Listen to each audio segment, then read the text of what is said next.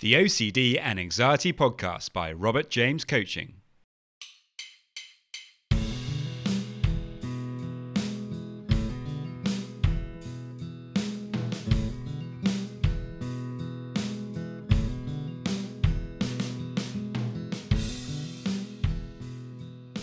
Hello and welcome to the OCD and Anxiety Podcast, where we explore how to have a more positive relationship with anxiety disorders, taking back control so that you can start living the life you choose and not the one chosen by your fears.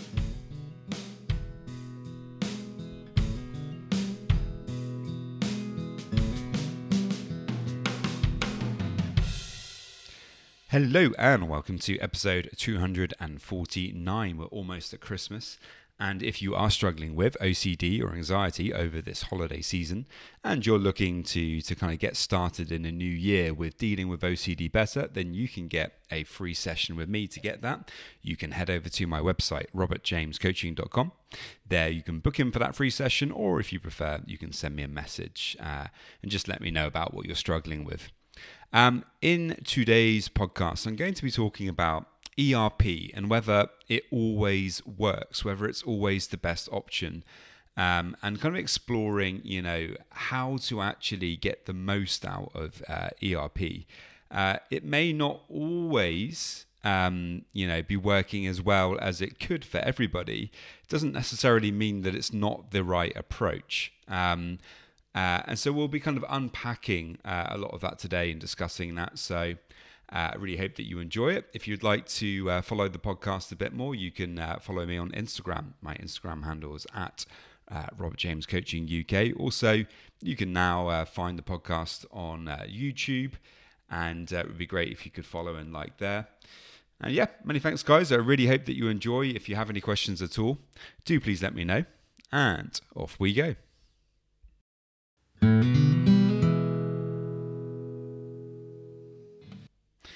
With good reason, ERP, or exposure response prevention, is known as the kind of gold standard approach to dealing with OCD. Exposure work tends to be, something that's been very, very helpful for most people who have overcome OCD and have learned how to manage it. And certainly for myself, doing some kind of exposure work along the way has been very, very helpful and beneficial, alongside other approaches like acceptance commitment therapy, self-compassion, learning to kind of get back into my life and live my life by my values. But actually doing exposure work, I really do think it's an important part of it. That being said, ERP, it does need to be done in the right kind of way, and there isn't kind of a one size fits all approach, that works for everybody.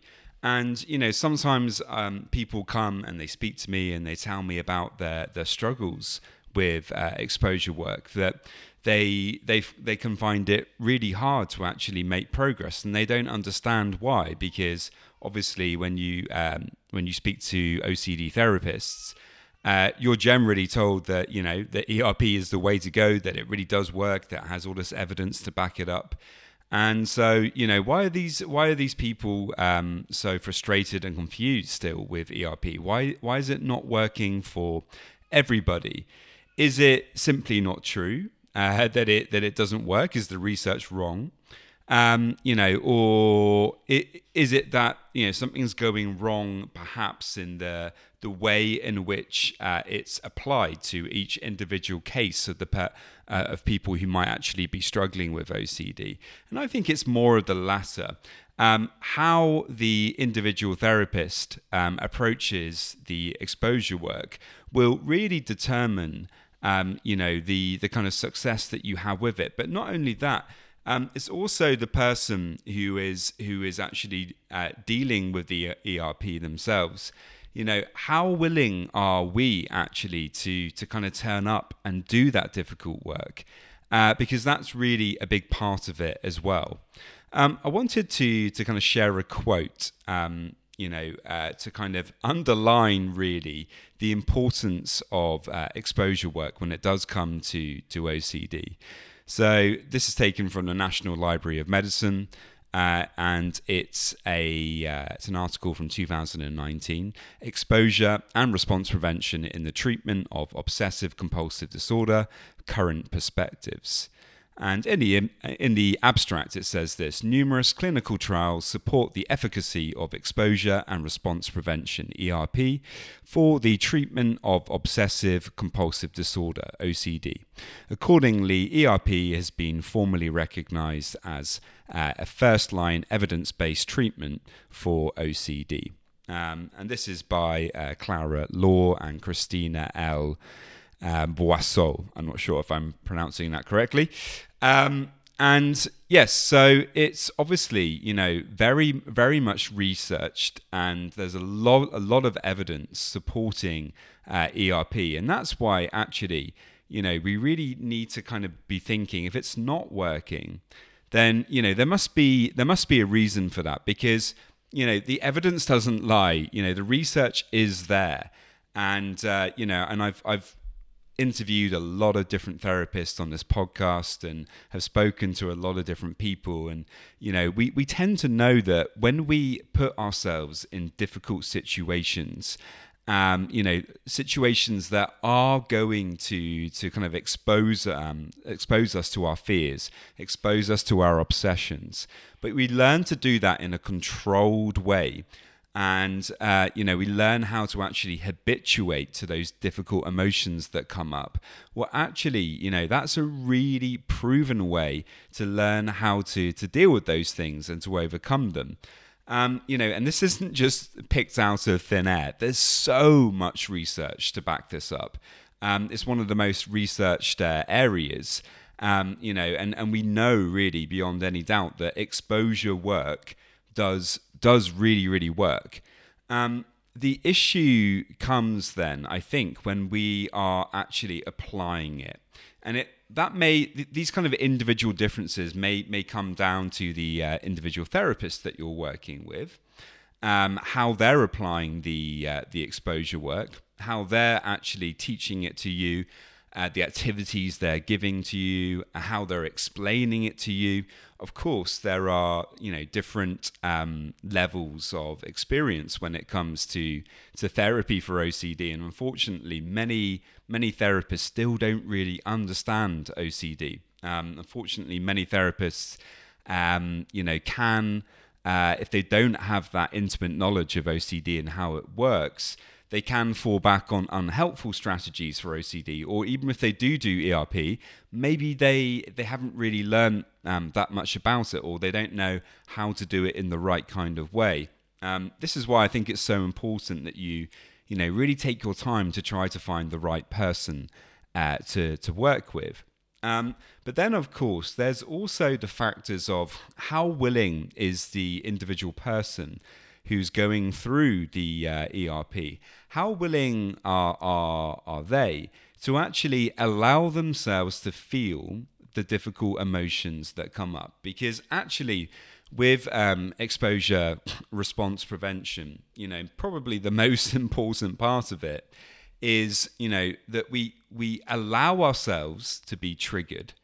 And then once we are triggered, that we allow ourselves to feel those difficult emotions that come up, and we sit with them and we really pay attention to them, and we don't push them away, and we wait and we wait and we wait, and we know that at some point that those difficult emotions are going to come down. And in the process, we're kind of teaching our nervous system to be okay with those things, or be a bit more okay with those things in the future. And then by doing that each day, slowly over time, we habituate more and more and more. And those old triggers, those old obsessions begin to lose some of their weight over us. We don't feel that they are quite so scary anymore. And we've really done some difficult, heavy lifting in terms of learning how to lean into discomfort, to recognize that actually we can face our fears. We can face those difficult emotions that come up when we face those obsessions.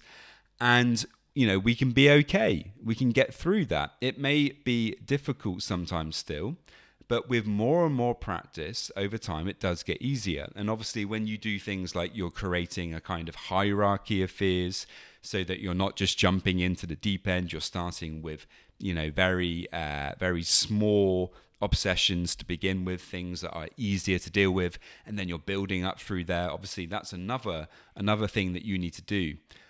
In order to kind of make that progress, sustainable and successful, and not kind of giving yourself an exposure that's way too hard, starting off smaller and moving on from there. That's very important as well. But how willing are we, sometimes to actually do that work? On the face of it, we may turn up, and I know I've done this myself in the past where, I think, well, I'm willing to kind of face this, but when I actually am presented with the fact, it's, somehow I'm kind of pushing it away still. And that may be a kind of sneaky compulsion that I'm performing when I'm doing the ERP that is actually not allowing me to habituate to the particular fear that I have. So that's something to just be very wary of. If there's some sneaky compulsions that are going on in the background, which often there are, if you're being exposed to a fear that you really don't like, are you blocking it somehow? Are you pushing it away somehow? And not allowing the therapist or the person that you're working with to know about that? If you are, then, I understand that, because of course the work that you're doing is incredibly difficult. To do ERP is really hard, but of course, unfortunately, if we block out those emotions or we push them away and we don't tell anyone and we do it in a subtle way, the work isn't going to actually work. And the temptation is there to do that, even though we know that we need to do this kind of hard work to get through it. And so, sometimes that takes a bit of honest reflection and just thinking, okay, am I really turning up to do this in the best possible way, or am I not quite willing to lean into it yet? Because if you're not, then that's okay. You just maybe need to speak with the therapist to say, okay, well, this is too difficult, this particular thing. Can we find something easier to start with? Or perhaps can we maybe start with some acceptance commitment therapy that also has a little bit of exposure work that's built into it? There's different ways. We don't have to be really rigid with just saying, right, this is the ERP and I have to do that. And if I don't do that particular ERP that I've been set by my therapist, then that's a failure. That's not the case at all. We have to bring flexibility to the process. And so, if you are going to be doing some ERP, fantastic, but try to make sure it's the right level of exposure for you. Try to make sure you really are allowing yourself to feel whatever comes up, and open up those lines of communication, I think, with the person that you're working with. Very, very important. And actually, another thing that I think is super important to say is often people are doing exposure work on their particular obsession that they're struggling with. And maybe they learn how to habituate to that thing, and then they stop doing their therapy, and then they go away, and a few months later or a few weeks later, the OCD just migrates to a different obsession. And this can happen quite a lot if we're not careful. And this is where I think acceptance commitment therapy can be very helpful, because ACT is all about learning about the different kind of strategies to manage those thoughts surrounding your obsessions, and to manage the difficult emotions that come up, and to kind of keep yourself in the present, so that you don't go down those kind of OCD rabbit holes in the future. And I think it's very important that we have a set of skills, a kind of toolbox that ACT really gives us, to be able to manage OCD in the long term. Obviously, exposure work teaches us how to lean into discomfort, and that's a huge part of the puzzle.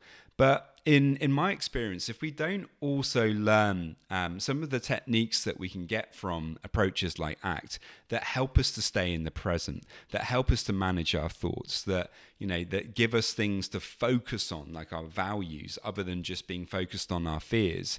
If we don't learn those kind of approaches, often we can fall back into old habits. Not always, but it can happen. And so in my experience, having acceptance commitment therapy and self-compassion training alongside any exposure work or ERP that you're doing, that can be incredibly helpful, to really complement the exposure work, to really kind of make sure that whatever difficult work that you are doing with that, that it really does work in the long term. As I've talked about a lot before on the podcast, acceptance commitment therapy has been incredibly helpful for me. It's an ongoing thing. It's something that I use on a day-to-day basis to manage OCDs and manage my thoughts, to keep myself in the present. And it's been incredibly helpful, recognizing that I have a choice, when it comes to ruminating about things and my compulsions. It really was a game changer for me alongside doing exposure work. So, that's it for this one, guys. I really hope that you found that helpful. If you have any questions at all about anything that I've spoken about today, do please let me know. And I will see you next time. Just a quick reminder that if you want to get a free session, all you need to do to get that is to head over to my website, www.robertjamescoaching.com. And there you can leave me a message and we can arrange the free session. And now just a quick reminder of my disclaimer. Any information that you view on my website, Instagram page, Facebook group, or anywhere else online, or any information that you listen to on the podcast is for informational purposes only and is not intended to be a substitute for actual medical or mental health advice from a doctor, psychologist, or any other medical or mental health professional.